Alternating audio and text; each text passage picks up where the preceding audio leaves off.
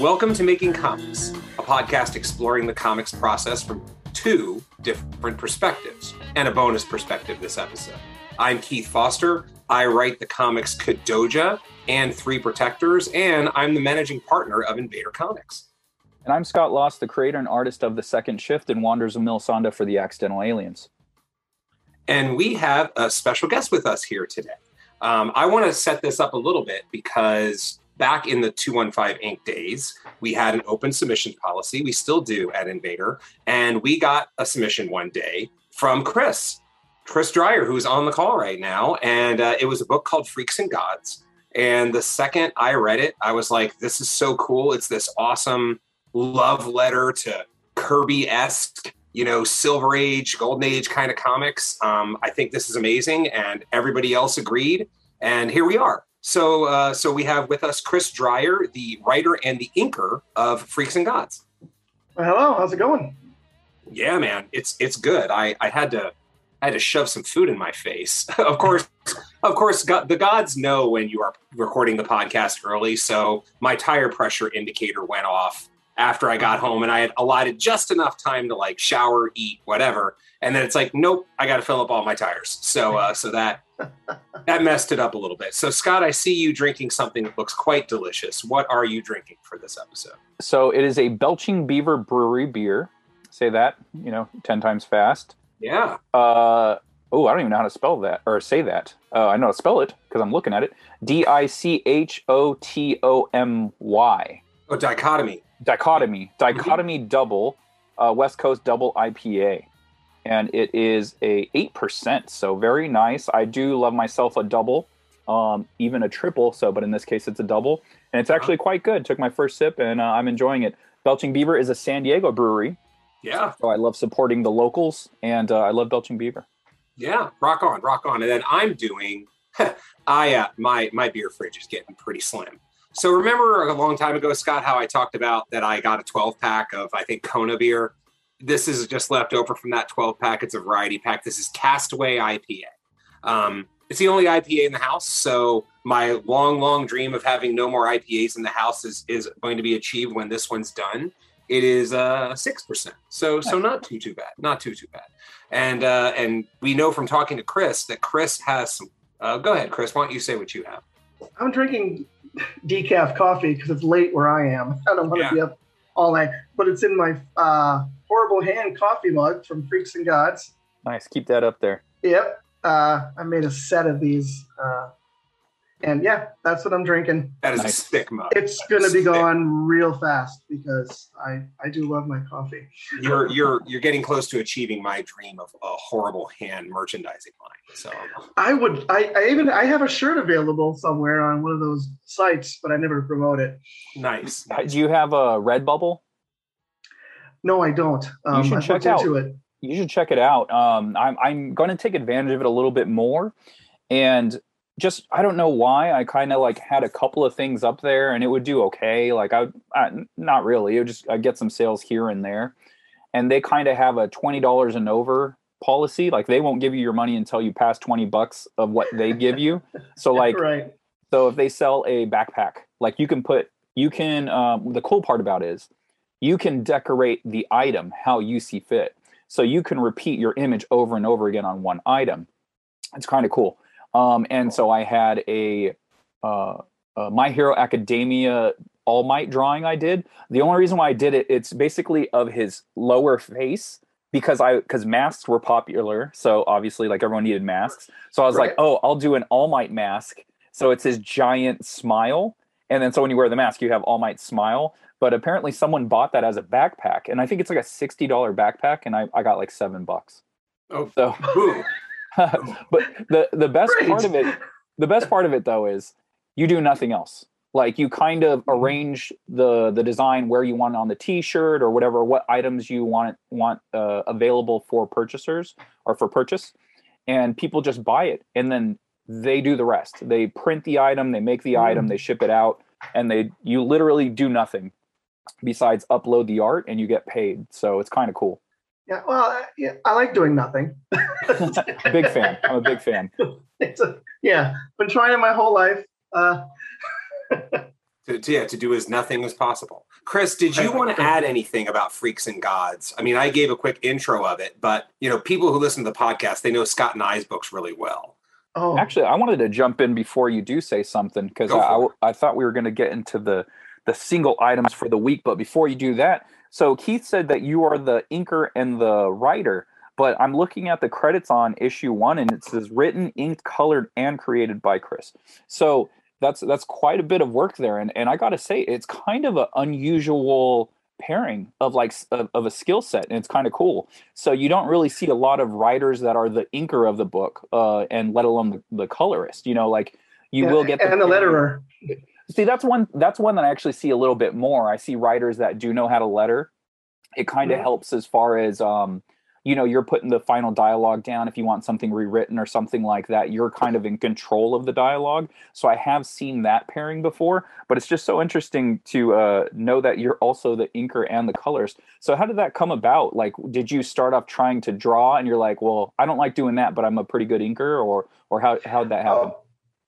Okay. The way it happened was, I've always wanted to draw comics, and I learned pretty early, like in my early 20s, late teens, that when I draw, it's cutesy and cartoony. So I picked up a brush and started learning how to ink. I taught myself, looked at other people's stuff. So I became an inker. I worked for, Now Comics, which is gone now. I worked for a lot of comic book companies in the 90s cool. as a professional inker. So when I decided to make my own jobs, which is, these books, it didn't even cross my mind that I would pencil it, because Freaks and Gods would not be Freaks and Gods if it was drawn like Charles Schulz. So nothing wrong with that. That's great, but that's not what that book is. So I even did another book with that other guy, with that penciler from Freaks and Gods, called Unit Primes, which is a sci-fi character drama, which is totally different from F&G. Again, hired some penciler because, again, when I draw, it's just cutesy and bubbly and cartoony, and so that is why it's that way. But now that you mention it, I didn't think I was doing anything out of the ordinary. I just, if I can't do it, I found someone who could. Mm-hmm. And that penciler is it Giuseppe D'Elia? It's just Giuseppe D'Elia. Yeah. Giuseppe D'Elia. Did he do the whole run? I got to read the first issue, so I didn't get to see the other ones, and if the art was the same. I tried to see if I could, short answer, no, he did not do issue 3. Okay. But that was because I was trying to be like, hey, I'm going to get 2 pencils done at the same time, because I had some extra money, and I thought I could have issues 3 and 4 ready, and I could just ink them at my my own pace. But it didn't work out that way, because the penciler for 3 was fast at first and then slowed down towards the end, and then Giuseppe had some. So it really was no reason to have a different penciler for issue 3. But otherwise, yeah, he's on for the long haul on this one. Oh, nice. And is this an ongoing series? Is it going to just keep going, or does it have an endpoint? There is, I don't know if Keith knows this or not, considering, Vader and everything, but I have no endpoint. There's really no, I don't write for trades. So when I'm asked to give a title for the first trade, I don't have one. It's just it's just ongoing. So I'm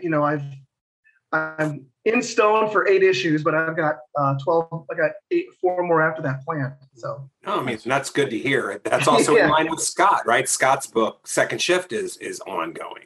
Mm-hmm. So I think it's all about. We had a conversation, about that a couple episodes ago, because Kadoja is a book that has a finite end. But that's also, both things can be exciting in their own way. There's something very appealing about absolutely. A book that goes on forever and one that ends, After reading the first issue, I really like the style of it. It's very throwback. It's very kind of like Stan Lee-ish in a way. It has that old vibe to it. It's a lot of narration along with the story. It's very cool. So is every character in this book public domain? No. No. Oh, okay. The main three characters, the traveling trio, as I call them, Bargeist, Atom, and Steve Steph. Those are my creation.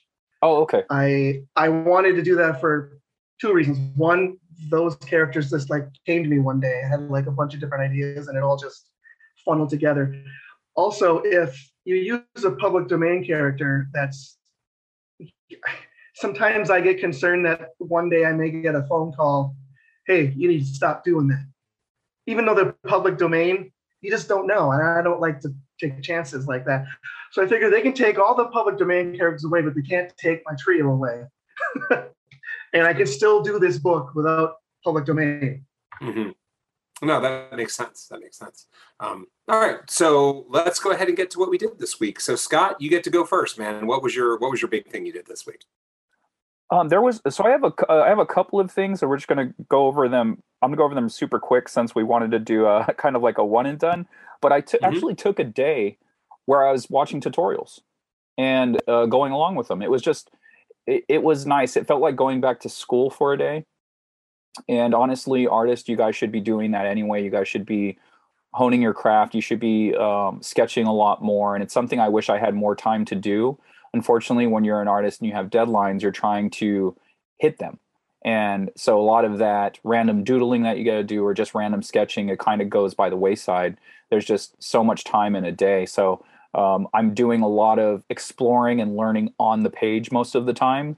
But I actually took a day. I was like, you know what? I'm kind of burnt, and I kind of feel like learning a little bit. And so I was watching a Dave Finch tutorial about just the title was very catchy.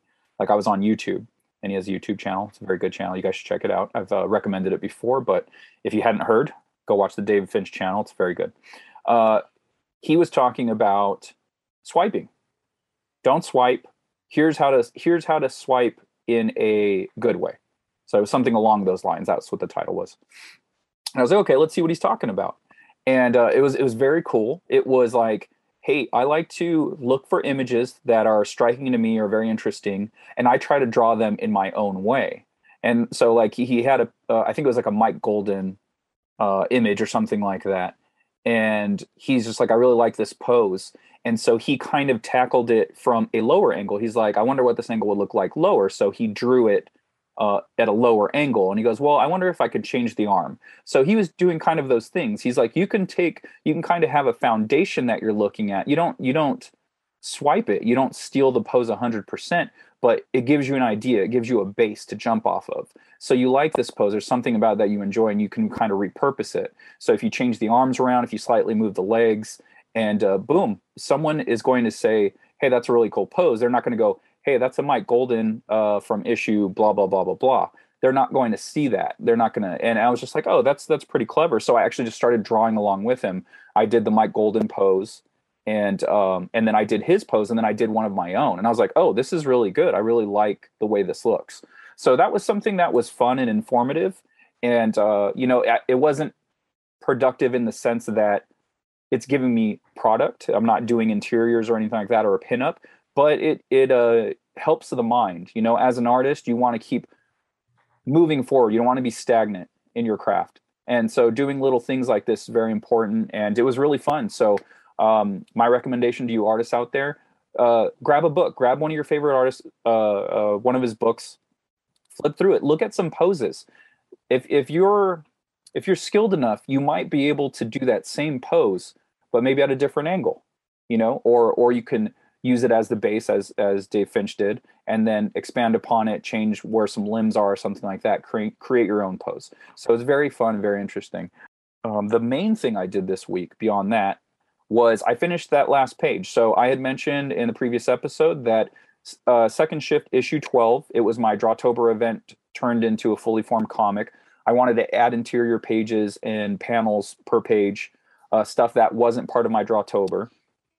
And I had one page that I wanted to add to it as a cliffhanger. You want to keep your books exciting for the reader. You don't want to feel like that it's finite, like that they can be done after reading that issue. You want to hook them for the next one. So, the Drawtober thing, it had a conclusion in its own way, but I wanted to bring them in for the next issue, the next storyline. And so I drew a page, and I got that finished, and I actually got a little help from the aliens. Draw Hard, one of the accidental aliens, he's a graffiti artist. And the page that I did, there's a graffiti artist kid in it, and he's tagging up the wall. And so I was hitting him up for some information. I'm like, hey man, what if you're gonna go tag up a wall in the middle of the night, what would you wear? Like a beanie, a hoodie, baggy pants, a backpack? Like that's what I was thinking for this character. And he said, no, man, that's too obvious. He goes, you kind of want to look casual. So like, a button down flannel, just open, some jeans, and beanie's fine, but lose the backpack. And I was like, okay. And he goes, yeah, you can. Another thing that they do is like they kind of look homeless. Sometimes they'll dress kind of homeless, so they can act like they're homeless. If the police come by, they'll just jump in the dumpster or whatever, just kind of be a part of the scene. So I thought that was really interesting. But I wanted to kind of draw a younger character, like a teenager. So I was like, we won't go that route. But I did. So I took his advice. I drew him with a flannel, kept the beanie on, some jeans, and some skater shoes or whatever. And that was really helpful. And as I was drawing the page, I was sending him the way things looked, how stuff was coming out. And he goes, yeah, that looks good. And I was like, hey man, what do you think of this? You up for tagging up that wall? Like on panel 2, 3, and 4? And he goes, yeah, man, I'm down. I'll tag it up. So I sent him the Photoshop file of the page, and we both work in Procreate a lot. And so, he opened it up and he tagged up the wall. And he had a cool way of doing it too. He actually tagged on a 11x17 sheet of paper. And it was cool. He was like, hey, is there any kind of like Easter eggs you want me to write in there? Any names or anything you want me to put on the wall? And I was like, oh shit, that's a great idea. So I sent him like 4 or 5 things. And one was like Joaquin Kills. That's my colorist. So I wanted to put that on there, and I put the accidental aliens.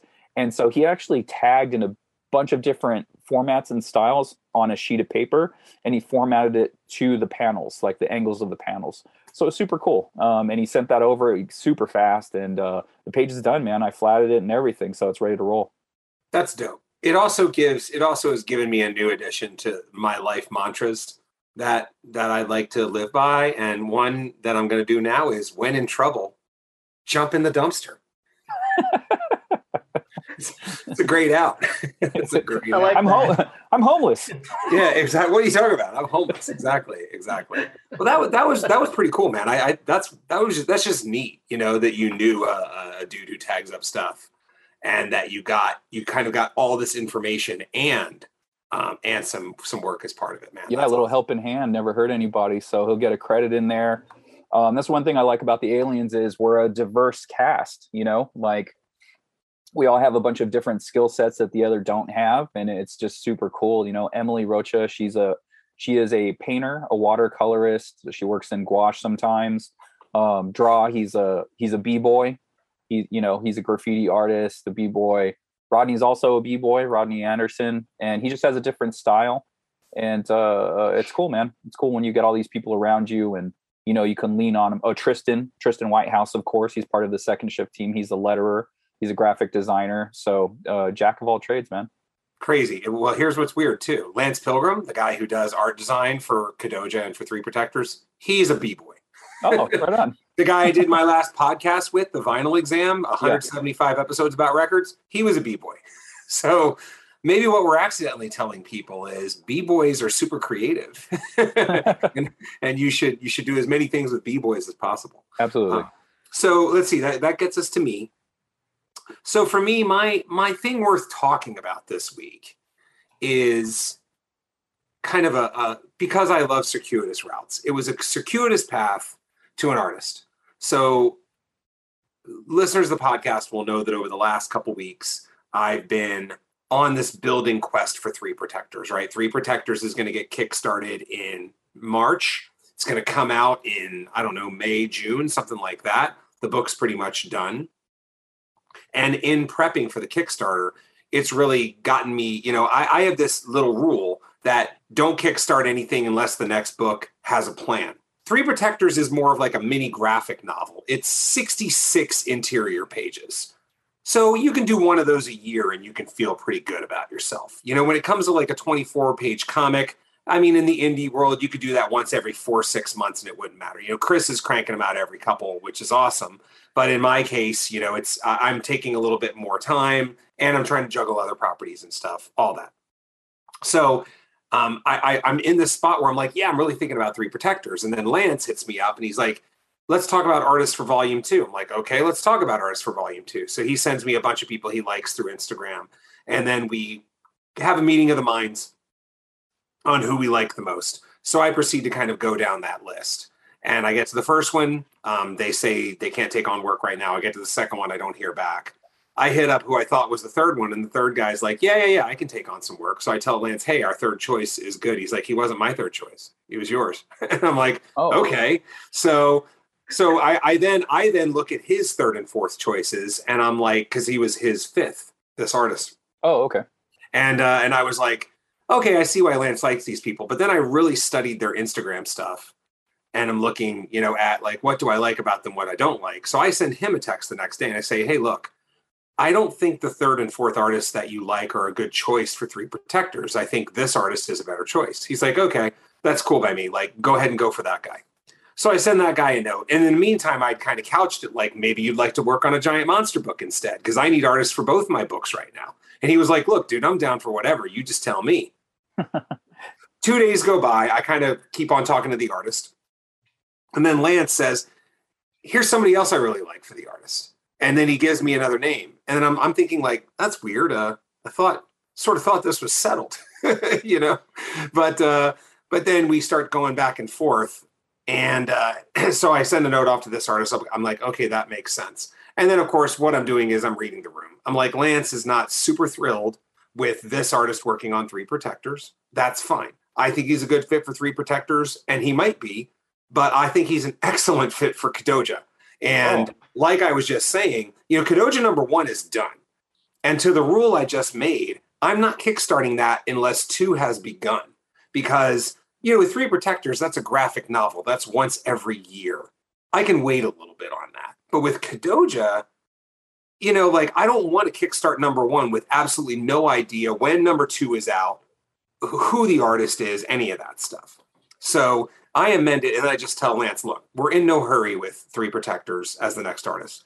Why don't I get this guy on Kadoja? I love him. I think he's going to do more work. He could end up being 3 Protectors, but I'll get him on Kadoja for now. He's like, great idea. And then we'll just play it by ear for 3 Protectors volume 2. And again, Lance did like this artist, but I get the feeling like Lance really wants to go for these people who, he wanted a guy with like 350,000 followers. And that is roughly 1,000 times the followers I have, right? And Instagram tends to be very statistic based. So if people see a note, like I'm not even sure that guy will ever read a note or an email that I've sent him. Like these people work for like powerhouse animation studios and they do whatever they want in their spare time. Sometimes you'll get lucky. In fact, I've gotten lucky with a few people because they're like, hey, yeah, this is just a spare time gig, but I like your Kadoja a lot. So I'll do something for you. I'll do a cover. I'll do whatever. So maybe the person will get back. Maybe they're not. Anyway, I wanted to do this whole thing because we've arrived at the part where I have an artist for Kadoja number 2, Kadoja volume 4, number 2. And he's going to get started in March. And then I can really start talking about it then. So I'm excited. It means that I have to write the script by then, which is not written at all. It is outlined in skeleton. Christy, when you outline your scripts, do you do skeleton? Do you do like a scene skeleton form, or do you do it another way? A paragraph, and then this happens, and then this happens, and then I break it down by like that could be a page, that could be these 3 sentences, could be 2 pages, and then I write. Yep. Okay. Yeah, not that much different, just mild differences, right? I do a scene skeleton where I'm like, in this scene, this thing happens, whatever it is. The big bird goes on a shooting spree, right? And then I'm writing that down. Yeah. He's not public domain though, so beware. Right. But Winnie the Pooh is. Is he really? Without his shirt. Without a shirt. He cannot have a red shirt on. There was an artist, he posted one up, and it was Winnie the Pooh. It was clever, and I was like, fuck, like, I wish I would have thought of that. It's Winnie the Pooh with the red scarf. And I was like, fuck, that looks... Yeah, it looks very like you go, yeah, that's totally Winnie the Pooh, but it's legal. Like Do it's you have a not. blue shirt on? I don't. No, I don't think so. You can't have. I could be wrong. I could be wrong. But it's like the red shirt Winnie the Pooh belongs to Disney, so that's their version. So if you fuck with that, you got Disney fucking with you, and they're gonna come and take Chris's whole empire, and you're like, not my three characters. He's gonna be like, just don't take the horrible hand mugs, and they're like, no, fuck your horrible hand mugs. We're taking those two. Yeah. Then they smash it as they walk out. You know? This is bootleg. They have such powerful lawyers. They can even take the trio. You know, it's like, we own them now. Yeah, exactly. Like, you have no right to them. We don't care. Yeah, we're taking. They're ours. So anyway, so that was my big thing. I did a couple other small things, but that was the thing worth talking about. So Chris, how about you? What was like the big thing or kind of combination of things under one umbrella that you did this last week? Okay, well, first let me start. I like to comment first on what Scott said, and that is he went out and he checked.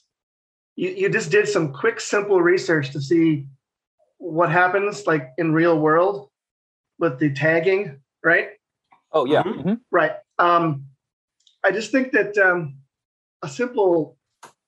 something simple like that really can make the difference. I find a lot of people sometimes they just forget they can Google something and find something closer to the truth than what they've been drawing and writing all the time. I like that.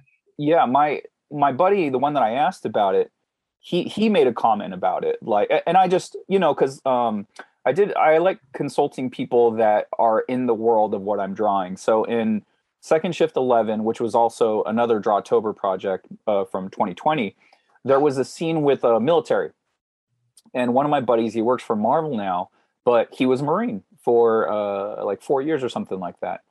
And I was like, hey man, so I got these Army guys or these military guys saying stuff like, this is the gist of what they're saying. How would you say that? Or how would someone that was in the military say that?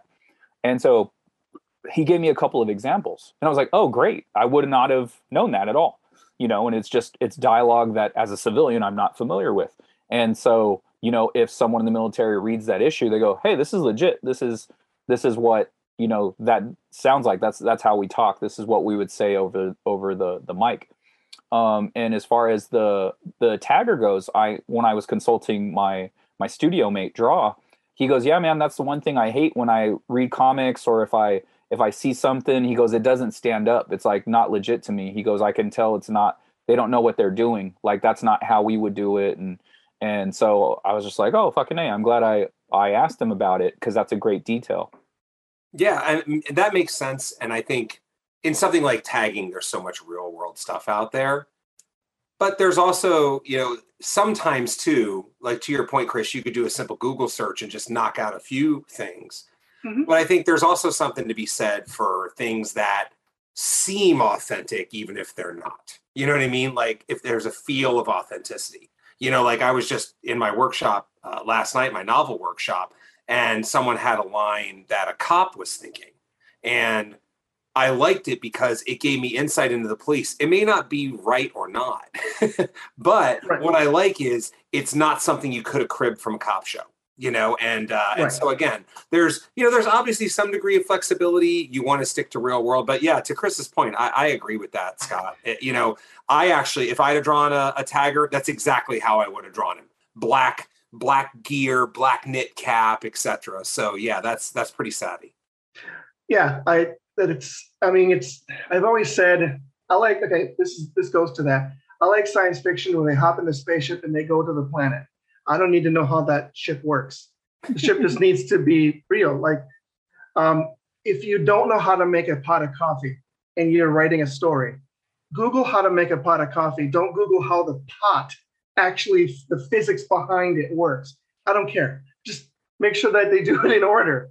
If you don't know. So, you don't need to get super detailed, but I think that I've heard a lot of, conversations at conventions and at comic book stores, and people would ask me questions, and a lot of people would just, they would just gloss over those sorts of things, where it really is something as simple as, nowadays with social media, you're probably only 2 people away from finding out a close enough answer so you can continue on in your story. Yeah, absolutely. And I think that's a great point as far as the how did they get to the planet? How does the machine work? I don't care. Like, I don't need to know all that. It's like, that's not my expertise. My expertise is telling you the story and why it's fun. Like, that's what I'm doing here, you know? Right. Yeah, I just cover it by saying, it was at the dawn of time, and it's quantum, and it's semi-sentient. Toss out large words, confuse people, and they're like, "Holy crap, that guy's smart!" Like, no, it's really, when it comes down to it. For my case, it's magic, but I make it sound like science. Don't look behind the curtain. There's me, right? Okay, so what did I do this week? Another thing, Keith, you had mentioned you don't do a Kickstarter without another one ready. Mhm. I did a Kickstarter back in 2020 for Tales of the Dark Tunnel, which was like an offshoot. Yeah. No plan to do another one until I started getting all the reviews and the people telling me they wanted more. So yeah, but that's a different problem, isn't it, Chris? You had intended that as a one shot, and people liked it so much that they did more, and then that makes you go like, oh, maybe there are more. So I think that's a little bit different, because you had always intended on that being a one-off within the Freaks and Gods universe, as opposed to kind of its own thing, right? Exactly. Well, the primary reason, okay, I know we're getting it too long on this, but I was on Patreon, and I thought, well, hey, maybe if I just did if I turned it into a subscription service for my book, rather than just like the content I would create out, like the how-tos and the behind. So I was going to do that. And the book, that one shot really came from the fact that my penciler, who I have worked with, the penciler I work with, Giuseppe, I've worked with him, 10 years now on different books. Never missed a deadline, always turned things around. It was always treated everything like it was his project too, not just get a paycheck. He's like, hey, I would really like to draw some actual, he said actual, because I guess Freaks and Gods aren't actual Golden Age heroes. So this project came from just trying to make him happy. Oh, wow. Nice. Yeah, so I thought, hey, that sounds like fun. And then I kickstarted it. It did way better than I thought, and then people liked it. So he's excited because we're probably going to do more. So yeah. You didn't expect people to be like, yeah, when am I getting more of that? Like, I'm sorry. Yeah, I thought they'd be like, oh, that was cool. Thanks. When's Freaks and Gods coming out? I didn't realize that they would. Sometimes I don't think things through. What did I do this week? Apparently, I have a Kickstarter coming out on Monday. So I spent a lot of time redoing covers and getting a special Kickstarter exclusive ready for that for the Freaks and Gods Volume 2, Number 1 starts on Monday. So I did some coloring and then I had to do a logo. So the normal book, Freaks and Gods, I have a Marvel 70s style banner on top.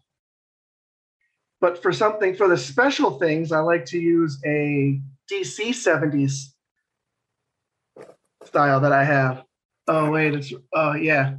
Okay. I'm going to send it to Scott. Okay, because it's watching it out. So I like to use like I said, a DC Comics 70s style where they have the banner, like the title. There's that straight bar across the top with the DC bullet in the middle, and then they have like information and maybe like a floating head. I'm sure you've seen that from DC. Yeah, I like to use that to kind of differentiate it from the regular series. But I created a new Invader Comics to fit in there, and I don't know which one Mike went with, but I made two. So I spent the week really just trying to hammer out logos and covers. Yeah. So I just sent it to Scott, and okay, cool. And I will say that I gave a strong vote. You made two covers. One of them had. So I mentioned to Mike and Kevin at Invader, I was like, I like the one with the tentacles. And then Mike comes back with, they both have the tentacles. And so the thing is that in the Invader logo, there are like 7 different iterations of the logo. And one of them is these space tentacles. And but so it turned out I preferred the one with the circle logo because I thought that was cool. And I thought it was more 70s retro-y, whatever. It forms a nice button in the top of the ribbon for the cover. Yeah, it looks very cool, man. I'm digging it. I do like the tentacles. It's kind of like Oh yeah, as I zoom in, you could totally see that they're tentacles. Like when it's very tiny, just on the phone, it looked like roots, almost kind of like the Oakland logo.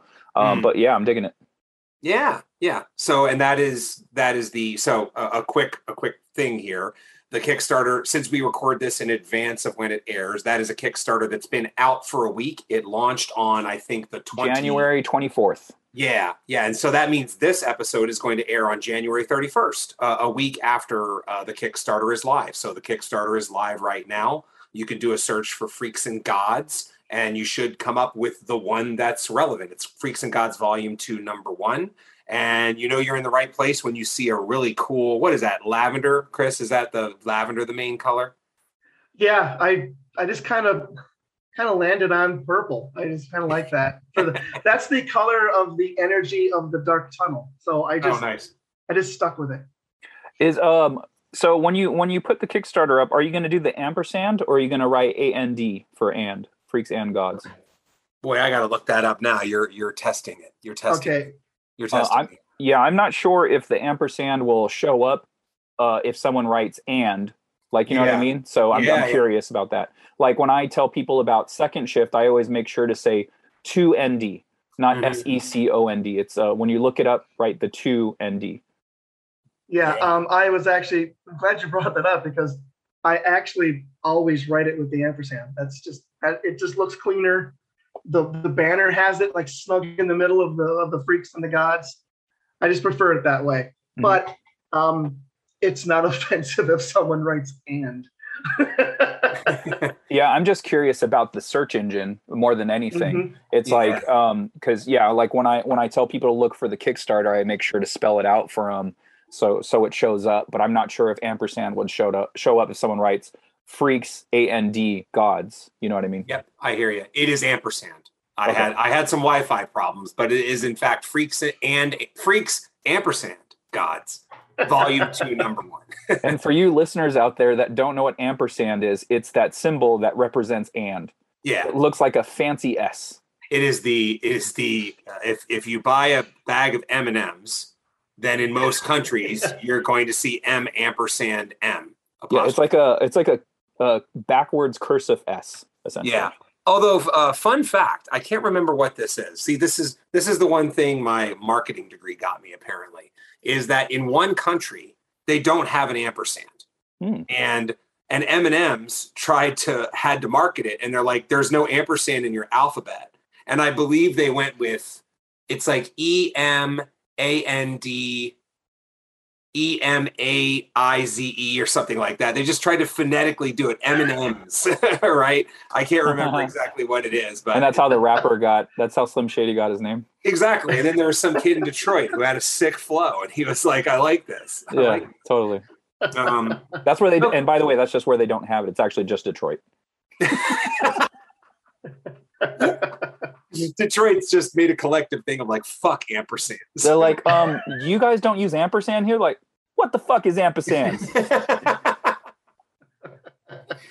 Okay, so I mean, we kind of caught up on our weeks, so we wanted to get to this week's main topic, which we've already talked about a little bit, and we're just gonna play it by ear, as Scott and I tend to do 100% of the time, and have a conversation on something that Chris and Scott both share, which is the use of public domain characters.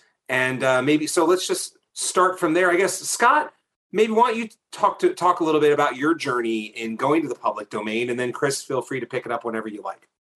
Yeah, honestly, it's a kind of a new development for me. I would say the last 2 to 3 months, I've really been into diving into the public domain world. My buddy, Steve Whistler Jr. is actually the one that got me into it. And we'll be hearing from him a little bit at the end of this episode. I got something from him. He was telling me about Golden Age Daredevil, the Black Terror, characters like that.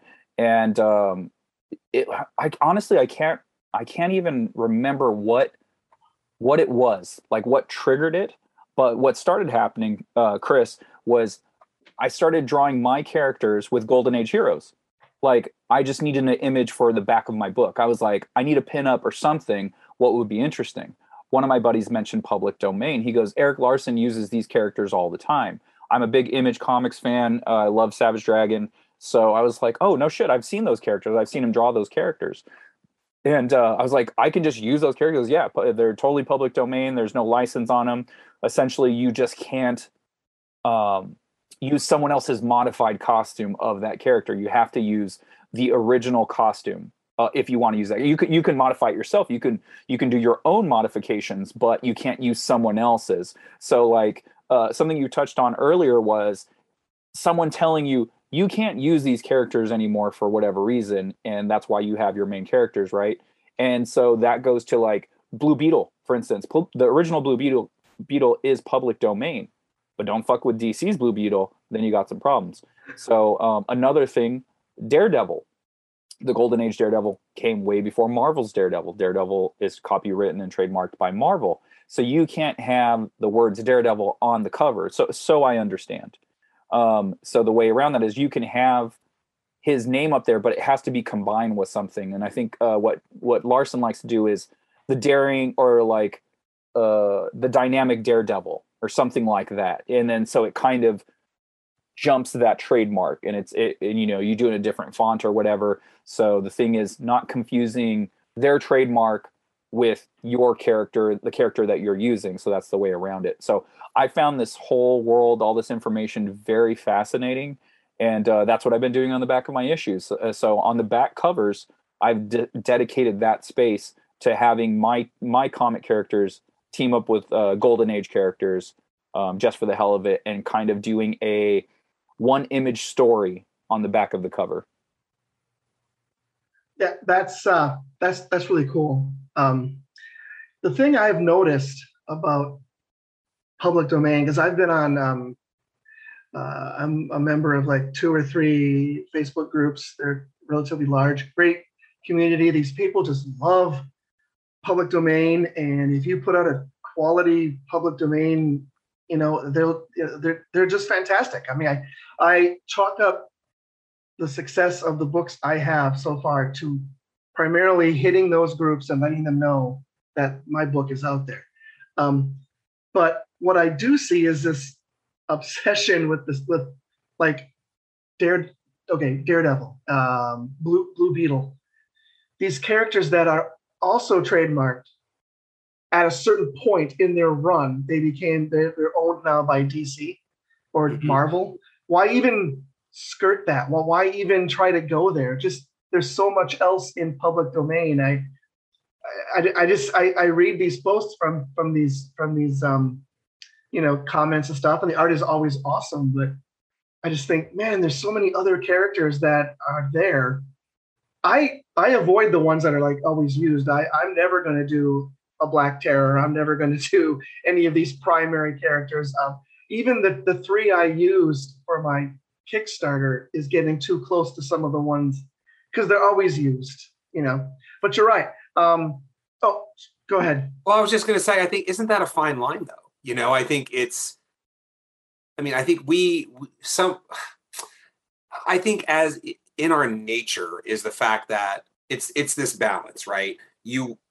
It's an irony too. You want to use the public domain, but you don't want to go too deep into the public domain because then absolutely no one gets it. You know, if you do a cover, if you're doing a cover song for the fans, you're not going to pick, you know, a deep cut off Entomb's album. You know, you're going to pick a Metallica song, or you're going to pick something people know in general for the fans. Yeah, and I think the reason why those characters are used so much is because they're identifiable, like right away. You're like, oh, I love that. Like Daredevil, for instance. I do love Daredevil. That was the first pinup I did, the single image story, was with Daredevil because he was one of the first public domain characters that I knew. And I was like, I could just use that guy? Like, I could use it and it's okay? You know, and to me, it's like, the more familiar you are with public domain, the big bads like the Black Terror, you know, Daredevil. You know, when you use those characters, it's like your characters are teaming up with Batman. Like, that's the appeal of it. Is like, yeah, they are all over the place, and it's okay because you're not going to get in trouble. Like, as long as you're using the original costumes, like that's the catch-22. Don't use anyone else's. Like, And like I get it too, because it's like Dynamite has a public domain series with Daredevil and the Black Terror and some other characters. So it's like I get it. It's like there comes a point where you're kind of on the line of what is too popular and potentially, like, it seems like it's owned, but it isn't owned. That's the best part. It's like, yeah, Dynamite, I can use the same team that you did. I'll use the same people. I just won't do any alternations to the costumes like you did. Yeah. Right. I'm not coming from a place where I'm like, well, because it's popular, I hate it. Oh yeah. You're such a hipster. Yeah. Such a Oh yeah. hipster, Chris. Totally. Yeah. Look I at you. totally look at. Yeah. No, I totally get it, because Right. again, it's this tug of war. It's this tug of war between familiarity that people are going to recognize and be like, yes, I love the Black Terror, I love Golden Age Daredevil, versus some shit that's just this deep cut where one person might know it, but you're just doing it because it's cool. AKA my decision to cover a deep cut on Entombed's second album. You're doing it because it's cool and because you like the song. And then maybe there's that one guy in the crowd that's like, holy shit, that's from Entombed's second album. And you're like, you're right, it is. Like that kind of thing. Okay. Well, I did have something like that happen. What I do is I try to take the obscure ones, and sometimes when my first reaction to a character is, wow, that is stupid. Typically, that is going to be one I'm going to use. The Horrible Hand is a great example. He's the disembodied floating hand, left hand of Satan himself. You don't get any better than that. Boy King and his giant. I mean, that's like, people know of that, but but what I do is I take these obscure ones and I try to make them cool.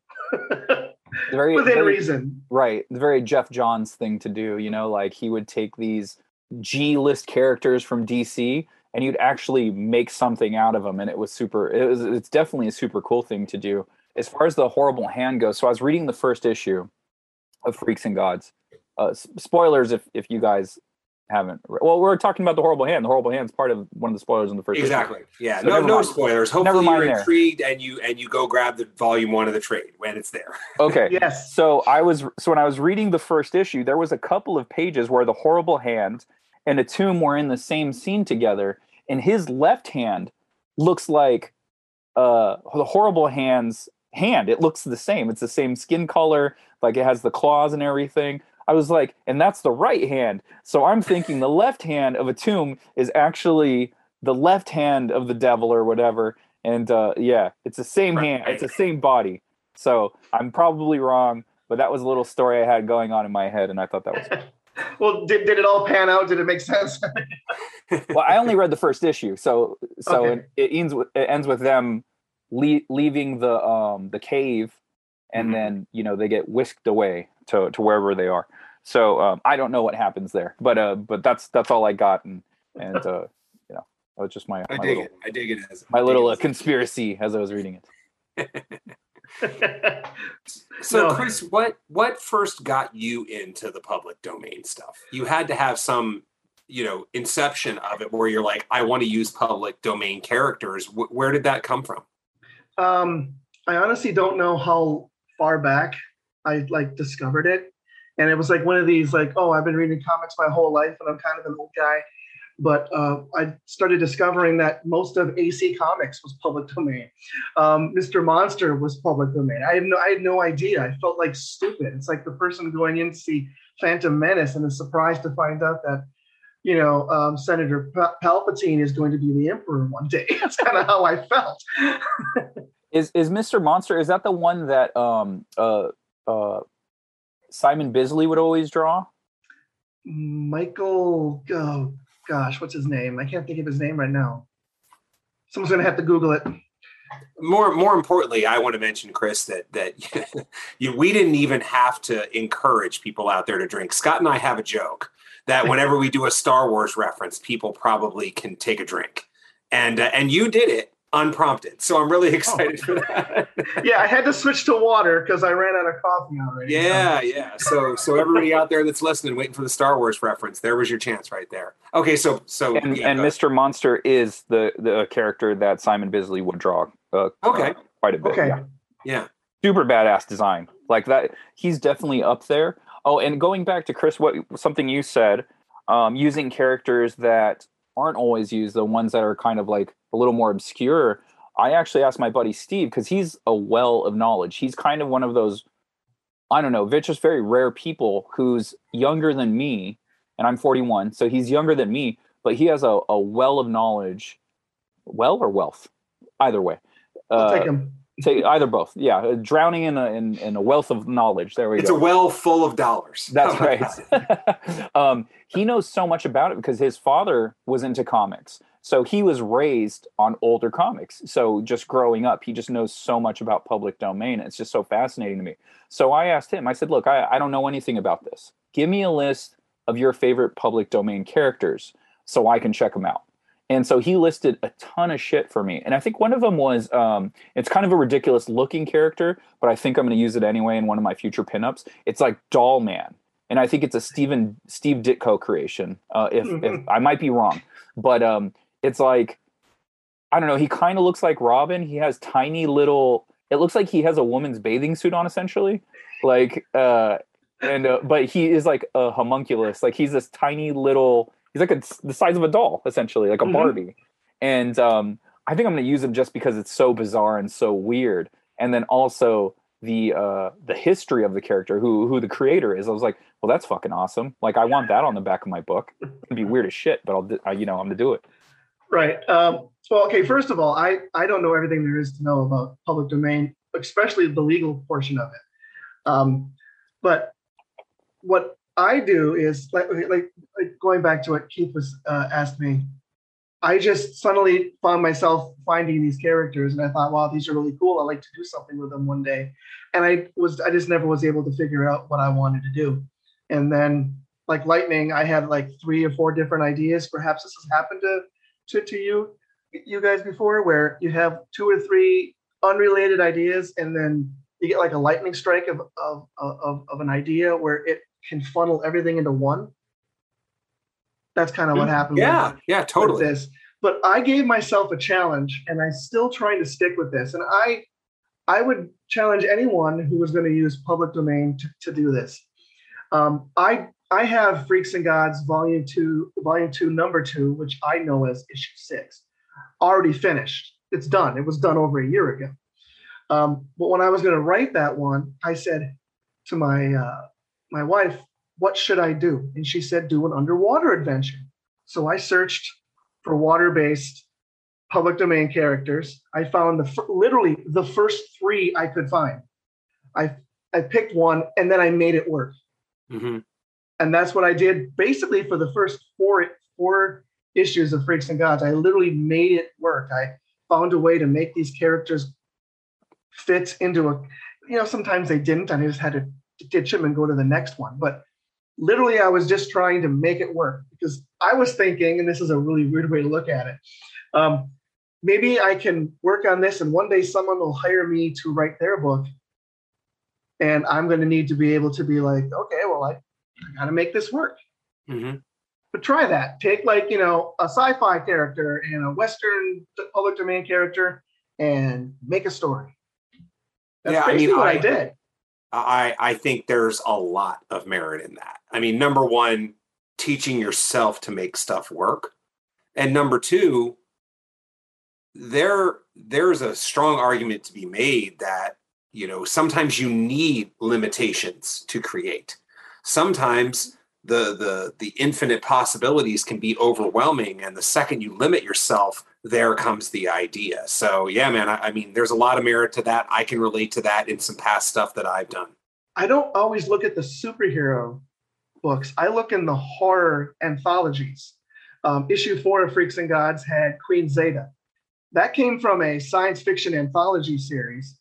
It was a 1-issue story, like 4 pages, 5 pages of how she lost her king, and she went looking for her king, and she apparently thought this was this guy in New York. Didn't turn out, and she went away. And I thought, well, that's kind of sad. So I literally just took that one story that was in 1 anthology issue of a sci-fi comic, and I made her into a character.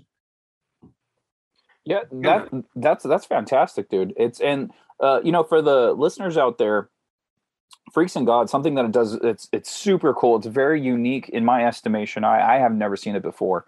So Chris has public domain characters in his book, and he actually refers to their story in his issues, and that's something I've never seen before, and it's just so clever. It's so brilliant. He's talking about he's talking about this character, King of the Living Dead. So it's a villain for the first issue, and the editor's note on it, as chronicled in the fear-soaked pages of Eerie #1, 1951.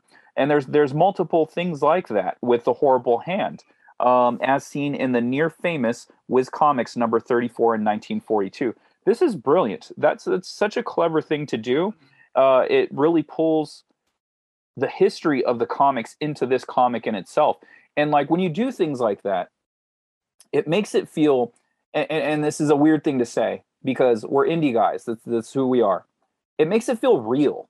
Like it makes it feel part of the comics world. It's like, no, I'm referring to things that have already happened, things that you have potentially owned or seen, under glass or something like that. I'm referencing it here because it happened here. Now it's part of my story, and it's very brilliant, and I love that. And the fact that you took a character that had a one-shot story, a little part in one issue, and you took it and you ran with it. That's kind of something I did too with the appearance of Daredevil. I read Daredevil, I believe it was issue number 2, and it had a character she was done. It was like a one and done story with her, but I found her story to be so interesting. I'm sorry, I'm trying to find her name. It's Princess Sheba. I was going to say it's Princess Sheba, right? Yeah. Yeah. So Princess Sheba she first appeared in Daredevil number 2, and I believe this is 1944. And her story kind of wraps up in that issue. I feel like they kill off the character. So in the single image story that I did on the back of Second Shift, I was like, I think there's a way to bring her back. So I'm just going to do this single image with her. And I drew her like she was drawn in the comic, but I changed something up a little bit on her costume. There was this cool snake item that had venom in it. And like if you drop some of the venom into her mouth, it revives her mummified corpse. Ooh. And so that was super cool. I was like, this is cool. It's so cool, right? And it was just like, you guys didn't do anything else with this character. This is such a cool thing that you did here, and then you just kill her off. And I was like, I think there's a way to bring her back. So I'm going to do something. I'm going to create this image, and I put that totem like around her head like a crown. And I was just like, this is super cool looking. This is a cool idea. So I like something I'm going to do in my spare time, quote unquote spare time. I'm going to draw a story with the Second Shift running alongside with Daredevil and dealing with Princess Sheba. And it's just like, it's such a cool character, and they just like left her by the wayside. They gave her this cool backstory. They did a whole backstory on her, and they killed her right away. And I was like, this is insane. Like, why would you? This is gold right here. And so I'm with you. Just reviving these characters that have some more life left in them. Actually, King of the Living Dead in issue 1 is actually only from that one issue. Mm. I revived him in that. Yeah, so he's only from 1.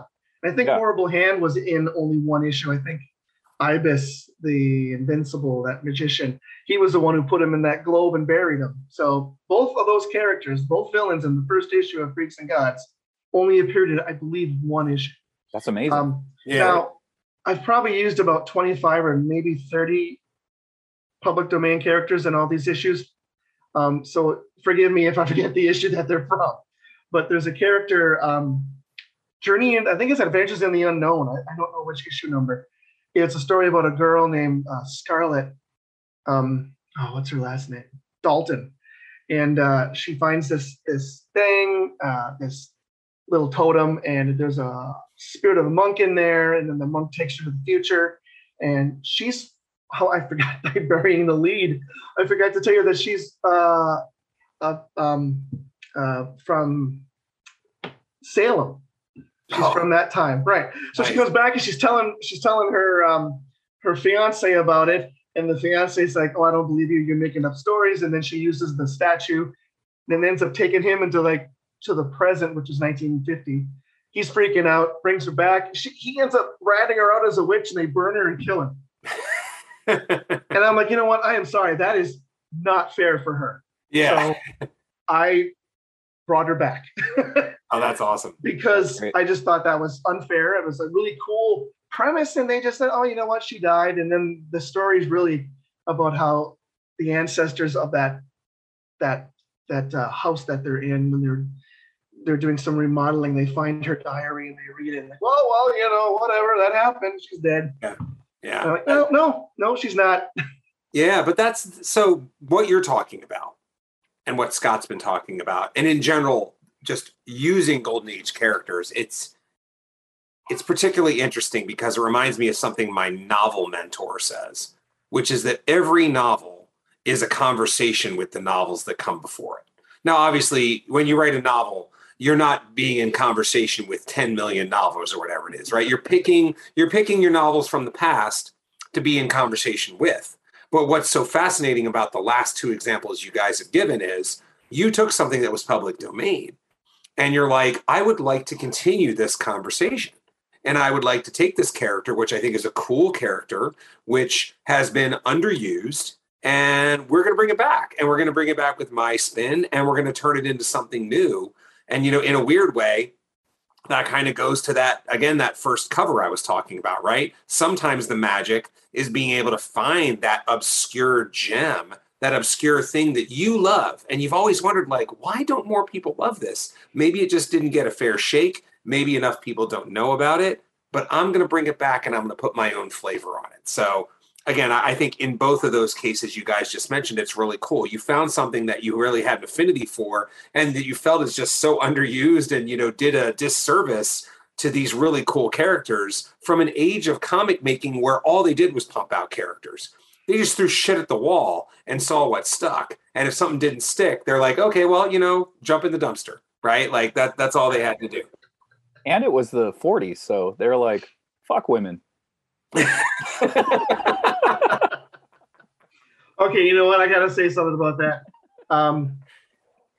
Public domain characters are fantastic, but you got to beware. Got to beware. It's just not enlightened.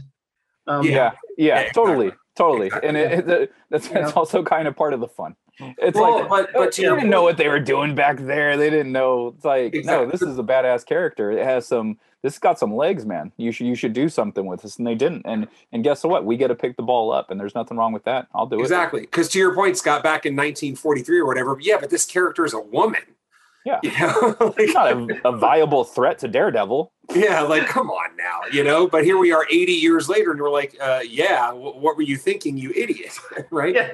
Well, with the Scarlet Dalton, I mean, she had two things going against her. She was a Puritan. So she was going to die anyway, if you think about it. I mean, but I was going to say something about that time frame. I used Flame Girl in my Tales of the Dark Tunnel. So I thought, I got Magno and I got Adaman. Let's jazz it up, and I left it up to the penciler, and he picked Flame Girl. Okay, and her story is she was like Linda Dale, I think. She's the girlfriend / fiance. That's all that they ever had back then, was fiancés or girlfriends. It seemed, of the Flame, and he got hurt in this battle against the Octopus. It was a villain, and he managed to get back, and she helped him up on the table, and he said, "You have to finish my fight." So she took this chemical that he drank that gave him flame powers. She drank it. She gets flame powers. I'm like, okay, this is going somewhere, right? She goes to the Octopus. He immediately gets beat. He suddenly is better, and he flies and has to rescue her. I'm like, come on. I mean, you guys were like 50% there. You're almost there. Yeah. So close. Yeah, you snipped it. You snipped it, and then you're like, no, let's just go back to the same bullshit. Would it have killed? This is fantasy. This isn't nonsense.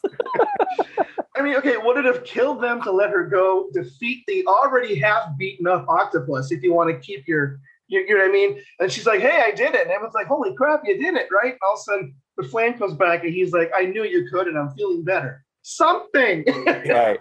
No, Right. she gets beat up, and then he has to save her anyway. I was showing my son, and he was 15 at the time, and he was just like, I don't get this. What?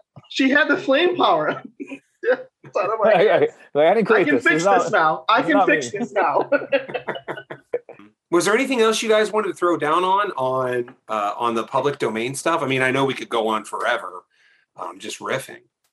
Well, okay, so and Chris, I'm going to try to. I'm curious if we're in the same public domain Facebook groups. I'm in two of them, and one of them was created by Rob Liefeld because he got kicked out of the one that I was in because the host of that one, the creator of that one, he was feeling, I don't know, a certain way and just decided he was going to boot him. It was kind of ridiculous.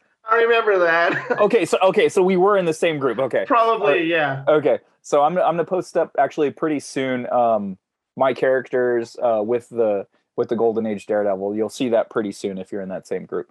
So I'm in two groups, and what I did in one of them when I first got in, because I was so excited about this, I actually said, and this was kind of a way of using the group to my advantage. I wanted to know what everyone's favorite public domain character was. Hero, villain, it didn't matter.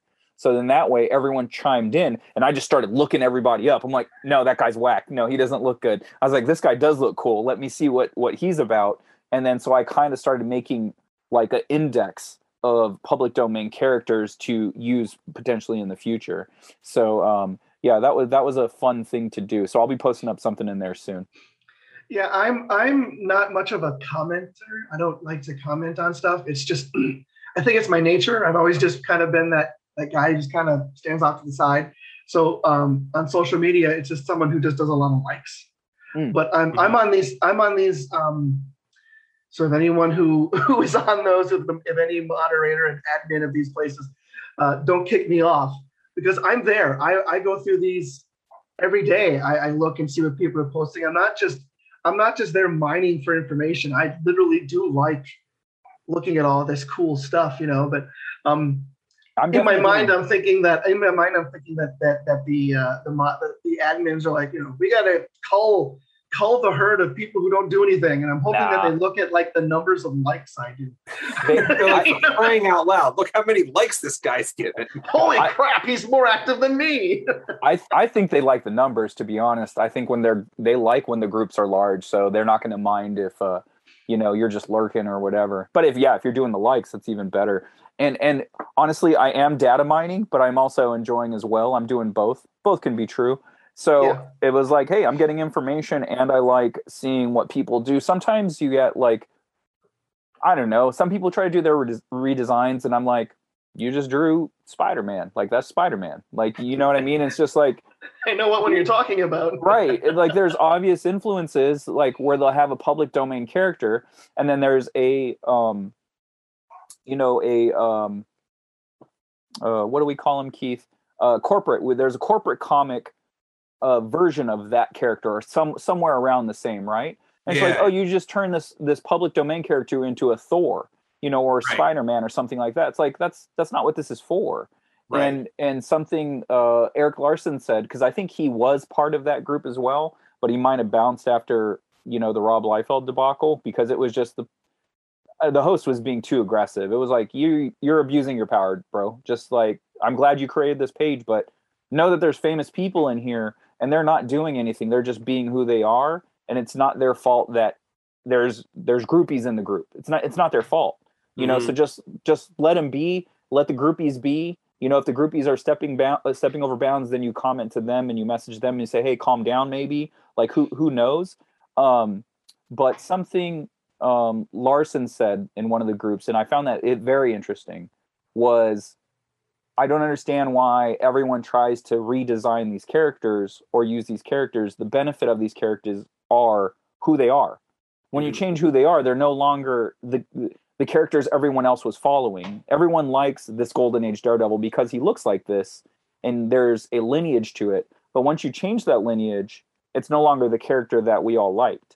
So like, I kind of enjoyed that point. And it's, oh yeah, go ahead.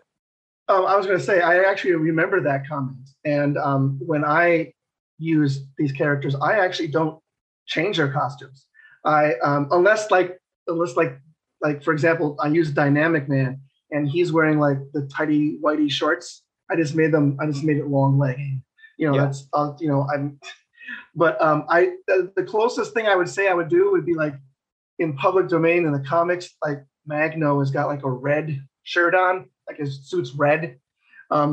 In mine, he's a slight orange because I've got Atom Man who's wearing red. What I try to do is what makes mine different, which makes them mine, is their personality. I take them where I find them, and then I continue and I give them a history beyond that. So their personality, how they react, things that they would say, that's them, my version. So they look the same as all the other versions, but that's how I make them mine. Yeah, I'm debating with that too, because I have some ideas poking around in my brain, and like, okay, what route do you want to go? Do you want to keep? This is the character from the 1940s, right? So he's going to be old as shit, or you do the eternally 35, right? The Batman is always 35, no matter, unless it's year one or something, but beyond that, he's always 35, right? So it's like, what do you want to do? Do you want to do that, or do you want to do a legacy thing? And that's something I've dabbled with and thought of, like, oh, maybe when I do the Daredevil story, maybe it's Daredevil's son. Maybe his son took over, and that's who's in the costume. And then you get a glimpse of the old Daredevil, the original Daredevil, back home or something like that, right? That's something I've toyed around with, and it's something I'm still toying with to this day. But yeah, I agree. It's like those little tweaks that you did. It's just like, well, yeah, but I have another character that's wearing a red shirt, and it's like you don't want it's like the Avenger problem back in the day. Everyone on the team's blonde. You got a blonde-haired, blue-eyed guy. It's like, this is a problem. Like, you need to separate it a bit. So I agree with your slight tweak. In my defense, I don't actually have to worry about what to do with my characters, because you read the first issue of Freaks and Gods, so you know that the Dark Tunnel just plucks them from wherever they are. Yeah. And then I continue with them. So without even trying, it just happened, that I never really have to worry about Magno's, great grandson having his powers. You can just go to that era. I can just pull him out of there, and the tunnel can drop him anywhere I want. Mm-hmm. Yeah, so that's great. Maybe it's I'm tired. I got nothing on that. I thought I had a thought, but it fizzled. So don't worry about it. No, it's super cool, man. No, that's a great way around it. It's like, are you a fan of Doctor Who? Yeah, actually, I am. Yeah. Yeah. So it's funny that you mentioned that. My wife and I just literally finished watching seasons 1 through 10 over the last 2 months. Oh shit. Yeah. I haven't seen the Garibaldi season. The older Doctor. I don't know if you know him by names. Yeah, Capaldi. I think Garibaldi was the guy who played on Babylon 5. Oh shit. Okay, maybe. I used to call him Going Balding. Oh shit. Yeah, I don't think I haven't seen most of Capaldi's season, and then the one with the female Doctor. I haven't seen those ones yet. So, but I'm looking forward to. I haven't had the time or the access. Yeah, man. Okay, so we have run a long time. Oh yeah. No. Hey, if it wasn't about me editing, we could just run like 9 hours and that would be fun. but let's spend a little bit more time. We talked about this before. And Scott, maybe you can just mention like the one thing, because you and I both kind of went ham on like buying stuff. So maybe mention like the last cool thing you bought, and then Scott, next week, and you and I could just dig deeper into our trends. But So Scott, what was the last like super cool thing that you got on the collecting side? I have been, since you mentioned it, I've been looking at some Moon Knight since the trailer had dropped. And so I got some stuff that I was looking into, and I found some stuff at SoCal Comics that was cool, and they were essentially cover price. I got it's the 2014 Moon Knight run with Declan Shalvin. And I got 3 through 12. So I think it was a maxi series, so I think it goes up to 12. But so I need to find 1 and 2, or 1, 2, and 3. I think I got 4 through 12. And so that was cool. It was all cover price. They were $3.99. I got them for $4, marked. So I was like, yeah, right on, cool, I'll do that. And I like Declan Shalvey's art, so no problem there. But the coolest thing that I got, and honestly, I'm a fucking idiot, because if I did this 3 months ago, I would have got them for a fraction of the price. I would have gotten for $1 each, as opposed to $3.50, which is still pretty decent. Was a Prophet, and it was the Brandon Graham run. That it was like the relaunch in honestly, I can't remember, maybe 2010-ish. Rob Liefeld had a relaunch of the Extreme Studios characters. One of them was Glory, which I highly recommend. If you can find the hardcover, the trade paperback of the relaunch of Glory, it's so freaking good. Glory was a ripoff of the Wonder Woman character. She just had white hair. She had the spangly outfit or whatever. But the relaunch was completely different. Just like she was the same size as the fucking Hulk. And she had scars all over her body. She was like a true Amazon warrior woman. And it was super badass. Just such a badass story. And I really enjoyed that. And at the same time, they relaunched Prophet. So Glory, I don't know if they relaunched her at 1, but then they made the Prophet run a continuation of the original series, which was kind of a weird, interesting choice. And that was going for a fraction of the price. But then Jake Gyllenhaal was announced as being the actor that was going to play Prophet in the upcoming movie. And so those things skyrocketed.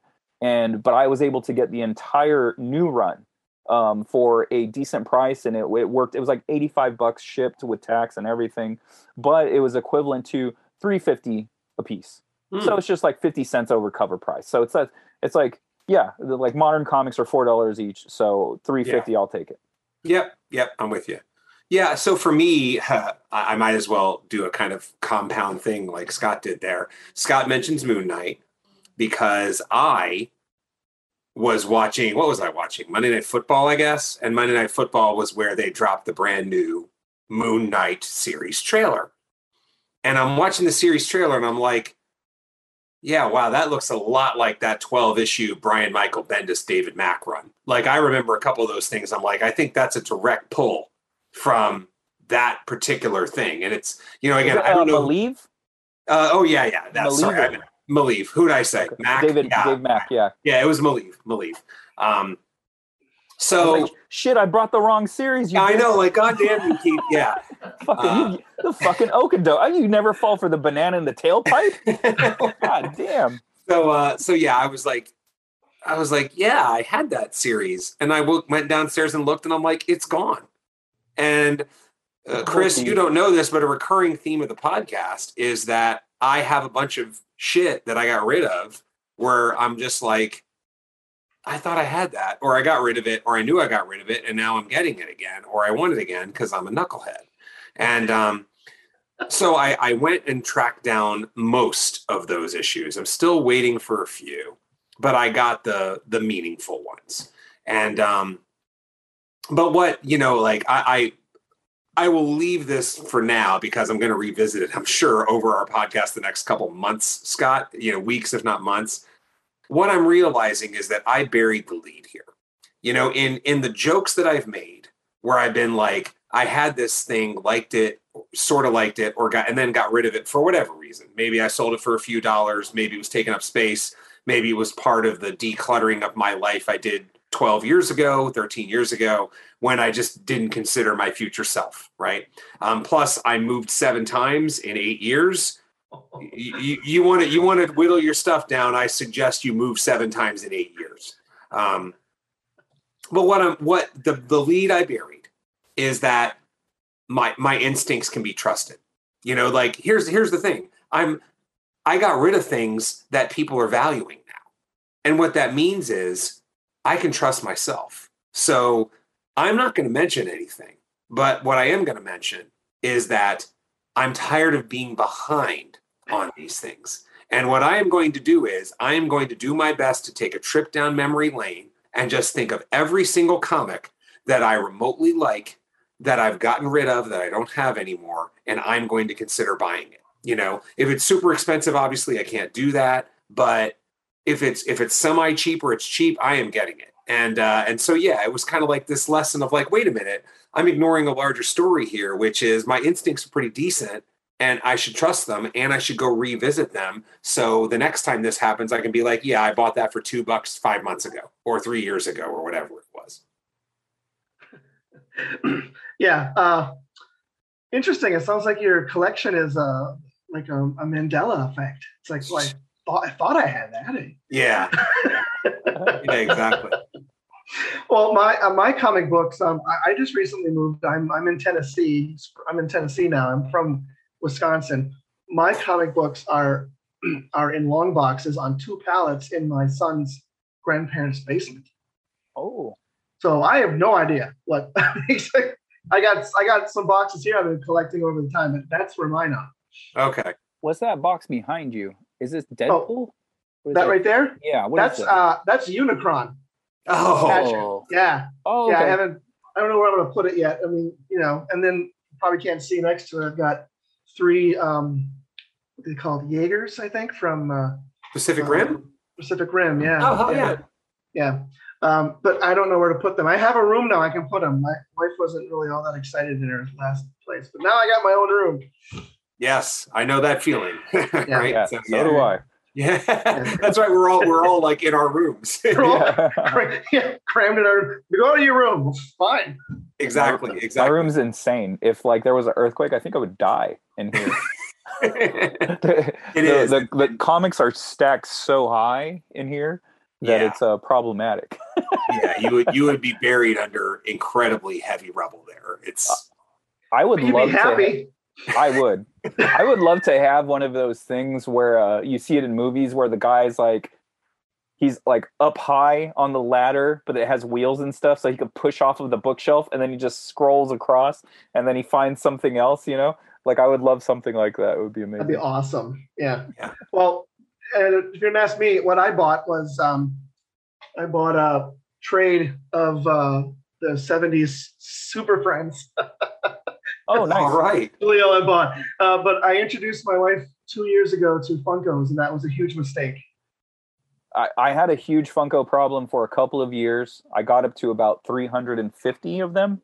Mm-hmm. And then I have been slowly selling them off because like it was like a year and a half, maybe 2 years worth of an adventure. And like my problem, like I don't get addicted to drugs, alcohol, or anything like that. I can, it's like I could take it or leave it. But the thing I do get addicted to is collecting. And so one of the things that I was addicted to was the Funko Pops. And so once I got hooked, it was like crack. My buddy gave me a set of Planet of the Apes Pops because there's not a lot of Planet of the Apes stuff. Mm-hmm. And he goes, well, I saw these things and I know you love Planet of the Apes, so I got you. He's like, oh, cool. And it was kind of like, I don't want these things. And then before I knew it, it was like, hey, man, you got Funko Pops? And it was like, I had everything. It was like, I was all scratchy. It was like, come on. Well, yeah. For me, I've got, this is going to be a shocking disclosure. I'm a huge Prince fan. So I have 2 of the 3 Prince Pops that came out. I also have 2 of the 3. Yes. Did you avoid the one with the 3 with the? That's the one I didn't. That's the one I avoided, dude. I had no idea you're. Wait a minute. Scott's also a pretty big Prince fan. Oh, really? Yeah. Awesome. Yeah. But my wife is a huge horror fan. So, she's not buying them constantly. It's just that, and I guess this isn't a bad problem to have as a comic book fan. But she's like, hey, let's go to the comic book stores. I want to look for some Funkos. Really? Oh. But recently she finally found. Yeah, exactly. She found Annabelle, right? And if you guys are familiar with that movie, the first thing she does, she takes it out and she puts it behind the glass door of our DVD collection. And I'm like, well, if you know the movie, you can't take it out. She's supposed to be behind glass forever. Oh, fuck. It's like, great, now I can't watch my sci-fi. Oh man, yeah, I've been slowly selling them off because I have like I said, I had a giant collection of it, and like when I get addicted, and I go hard in the paint. So like I had this Luke Skywalker in Stormtrooper gear, which was a Comic-Con exclusive from years and years back, and I think I paid $500 for it. Yes, because I'm a crazy person. Yeah, so we're not doing that. But oh no, you know what? I'm sorry. I bought it for $350 and I sold it for $525. So thankfully it paid off. But that's how I do it. Like if I get addicted to something, I just go all in. It's just like, well, yeah, this is rare. It's never going to be cheaper than this. I actually own Thor 1 and Loki 2, which are the very first Marvel pops ever created. So I still own those two, and I got them for a pretty good deal. I think like 175 or whatever, and I think they go for somewhere around like four or five a piece. So it's stuff like that. But I've been slowly selling them off, and I loved retro stuff. I loved old school shit. So I have like, or I had, because I sold them, was like Space Ghost, the Space Ghost pops, like with Zorak and all of them, and Brack, I think. And then I had Dino Mutt and Blue Falcon. And so I had all these Hanna-Barbera ones that I really liked. I have my Firefly pops. Like I still have those. But it's like I'm slowly selling them off. Like I had Thundercats, He-Man, and I've been selling those bad boys off. And thankfully, they're paying for my other more current habit, which is comic books. So it's just like, all right, I got $500 from that pop. Oh, hey, what $500 comic can I buy? It's like, no, you're doing this wrong. Stop it. But I can't. Yeah. The problem but that, in a way, you've actually explained why I got rid of those old comics, because I tend to not stay in one place. I tend to move on to the next thing. And so it was like, okay, well, I'm on to, I don't know, vintage superpower figures or something like that. So then I'd sell off the comics I didn't care about and buy the superpowers figures. And then I'd move on to the next thing, and the next thing after that, as opposed to just keeping this stuff. I would tend to churn once I would get bored with it. My wife has since talked me out of that and just like, stop getting rid of stuff. If you want it that bad, just spend money on it instead of trying to keep this churn of collecting going. Yeah, exactly. Because one, you've already learned to live without that money. So it's not important to you. It's like you might not be into it. Like for me, the pops, like the toy thing, honestly, I was completely out of the toy thing. And when my friend bought me those pops, it kind of re-triggered something, but I'm out of it again. It's just like, no, I don't want to be there. And like I had storage space full of old retro toys that I bought because number one, I love them. I was like, I love Optimus, or I love Megatron and Starscream. So I had a bunch of old Transformer toys, but I just like looking at them. And then once I was done looking at them, I put them away. But it's like, that's not something I'm looking to relive. I don't want that because number one, space is an issue. And two, comics are this thin. You know what I mean? It's just like, oh, I can have 5,000 of them and it's not going to take up as much space as 350 pops would. And then Chris, something you said, sorry, real quick, was you bought a trade paperback of Super Friends. I got Super Friends number 1 for $20, and then I think it's number 13, or I don't know if it's 13. The first appearance of the Wonder Twins. So I think I have 2 copies of that, and that's actually from the Super Friends line. I think that this trade actually has on the covers. I will just quickly flip through it. On the cover, it has Wendy and what's his name, and then the twins as well. So it's got both. One thing I can say is that I have never sold any of my comics. That's the one thing I have never done. Everything I buy, I have kept. It's like been the one thing. It bit me when I was 10. It was there when I needed it growing up it has always been comics. I'll never buy 300 of any action figures or toys or collectibles. I will buy 300 comics. Mm-hmm. And I will die in a mound if I have to, but I just sometimes there have been, you get to points in life where, money is tight and things are looking weird and you think maybe I should. Whenever I would think about selling some comics or my whole collection, I'd almost be physically ill. Yeah. It reminds me of a line I think I've said before on this podcast, which is take someone's wallet and they're broke for a week. Introduce them to comics and they're broke forever. That's true. All right. So with that, you can find me on social media, at least, at Keith_Invader. That is the Keith Invader Instagram handle for all things me and all things Invader as well. And also at Kadoja Kaiju. That is the Kadoja related Instagram. And then in terms of websites, I have the website keithrfoster.com where you can read up on Kadoja, you can read up on Three Protectors, you can read up on me, and you can check out some blog posts. And you can find me at Scott Lost on Twitter and Instagram. That's SCOTTLOST on Twitter and Instagram, and Facebook.com/Scott Lost. Oh, and for websites, accidentalaliens.com. You can find Second Shift, the tale of minimum wage workers during the day, superheroes at night, and Wanderers of Melisande, anthropomorphic dinosaurs versus humans at accidentalaliens.com. Wow, you guys have a lot of places. I'm nowhere. No, just kidding. I'm on Instagram and Twitter. It's Freaks and Gods, and the "and" is spelled out because they won't let ampersands. I'm on. You're like, they're from Detroit, clearly. Yeah, exactly. I don't know what that is. And for the old folks out there, I'm on Facebook. And that's actually currently where I have like fan page for Freaks and Gods. I did buy a domain name, but I haven't started putting a simple website together for myself yet. In due time. It's coming. It's coming. Yeah. It's coming. Yeah. Hit up Chris on all of those social medias. If you're interested in the comic book Freaks and Gods, number one, check out the Kickstarter. When's it running until, Chris? Yeah, I can tell you this. It's running until, let's see, not January 31st. It'd be February 7th, I think will be, or February 8th, somewhere around there. It's the Monday.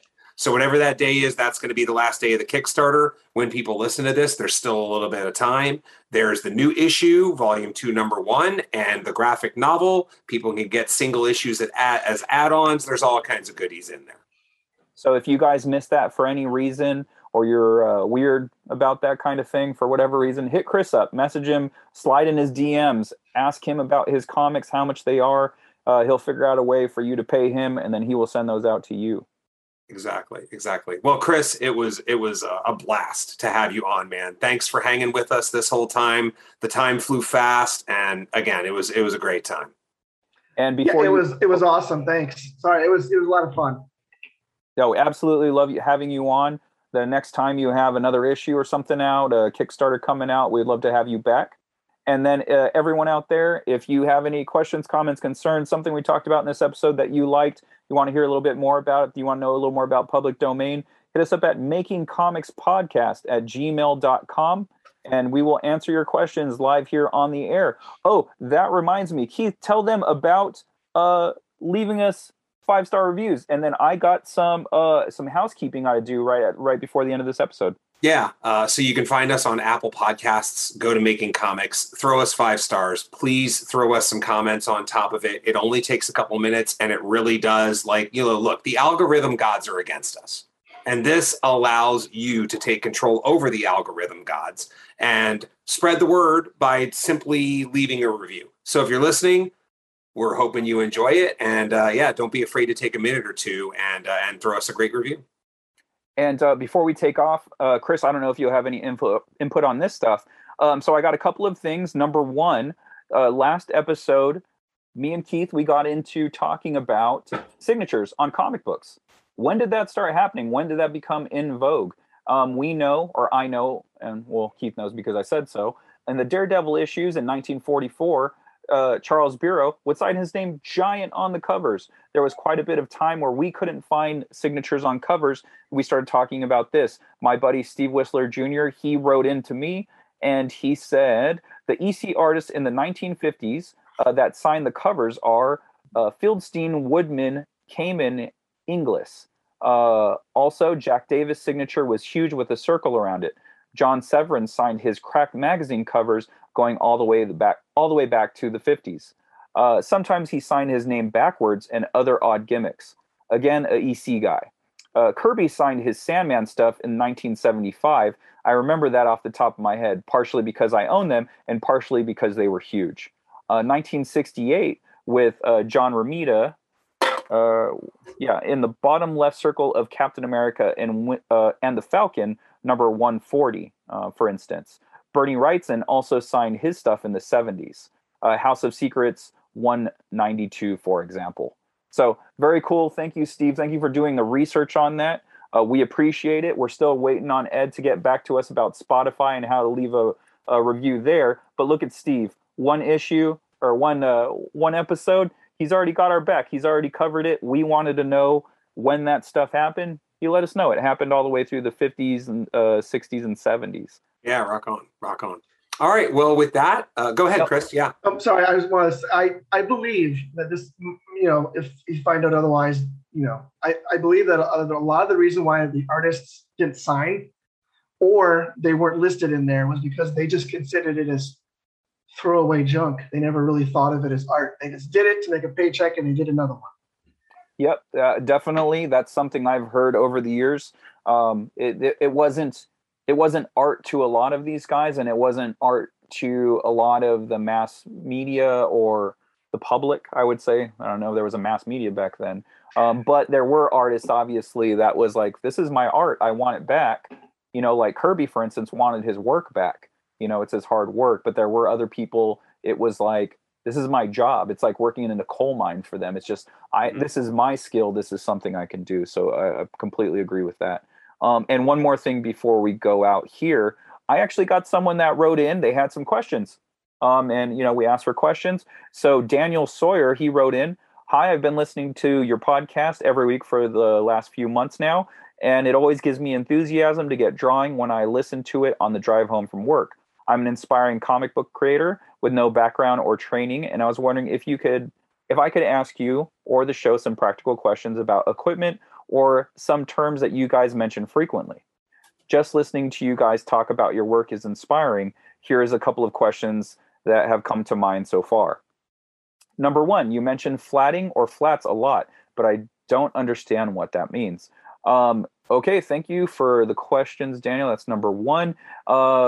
So I explained this to him privately, but I'll share it with you guys. Like, that's something I forgot. We're like, 63, 64 issues in, Keith, or episodes in. So there's some stuff that we've talked about in the first season of this or the early run of this, and I haven't mentioned in a while. So flatting is the basic colors that you do when you're coloring your comic book. Sometimes you'll hire that out, someone that'll just do the basic coloring that you would send to your colorist. And you're going to want to use a flat brush. You can use the pencil tool if you're in Photoshop. You do not want to use the brush tool because it will have a feathered edge. So flatting basically is the basic colors. Your shirt is red, your pants are blue, your shoes are black. So you're not doing any highlights, shading, any special effects. That's not your job. That's for the colorist to do. So when I talk about flats, that's what I mean. And then so if you're a creator out there and you want to learn how to flat, I highly recommend going on YouTube and looking up how to flat a comic book. They'll show you the tools that you have to use, but just letting you guys know, don't use a feathered brush or anything like that. The edges will not be selected when the colorist grabs them, so that would be a problem. Look it up on YouTube. And then the second question, can you recommend a scanner for scanning my pages? Or maybe suggest a process. I'm drawing physical drawings on 11 by 17 blue line pages, then inking on the original pages. My first set of pages, I was using watercolor directly on my originals, but then I decided that's probably not a good idea in the long run. I'm thinking probably I should ink scan, then print new pages to color on, and don't want to spend the money on a scanner and end up with something that wasn't made for the job. I also don't know if there is a home printer that can print 11 by 17 cardstock or watercolor paper. So if you have any recommendations, you can clue me in on what the process that you use yourself, and I really appreciate it. So the printer that I have myself, Chris, I don't know which one you have, but I have an HP OfficeJet 7612. There is different versions of this. I think my old roommates had 7610, so I have the next generation up, but this is quite a few years old. So that's what I use. It scans 11 by 17. I'm not sure if it accepts thicker hard stock paper. I think it accepts blue line paper, but I don't know about watercolor paper that's a little bit more dense. What do you use? I don't do anything physical. I do everything in Clip Studio Paint or Manga Studio. But I did at one point. I was traditional inker pretty much up till about 5 years ago. What I used was the scanner I had was a literally full size 17 by 11 by 17. And it was made by a company called Mustech. I think they went out of business. But they do make them. Just a matter of finding, the one that's affordable for you. The printer I had wasn't HP. It was huge. It was long. But what's important is back-fed. If you can get a printer that can be back-fed, the thickness of the paper won't matter, because the problem with thick paper on a regular printer is going around the intake wheels. But if it's fed straight back, the paper stays flat the whole time, and then the printer head goes over it. Right on. So he could probably use something like that. Yeah. Oh, that's perfect. Thank you so much. That's great information. That's something I didn't have. That's how I like my ladies, to get it back fed. So Daniel Sawyer, that is some information for you and everyone out there that needs it. Thank you so much for writing in, to you and Steve both. We appreciate it. Again, before we take off, makingcomicspodcast@gmail.com. If you have any questions like that, stuff we've talked about, hit us up there and we'll help you out as best as possible. Yeah. So Chris, again, thank you so much for joining us, man. And then to everybody else, we'll catch you next week. Yay, yay.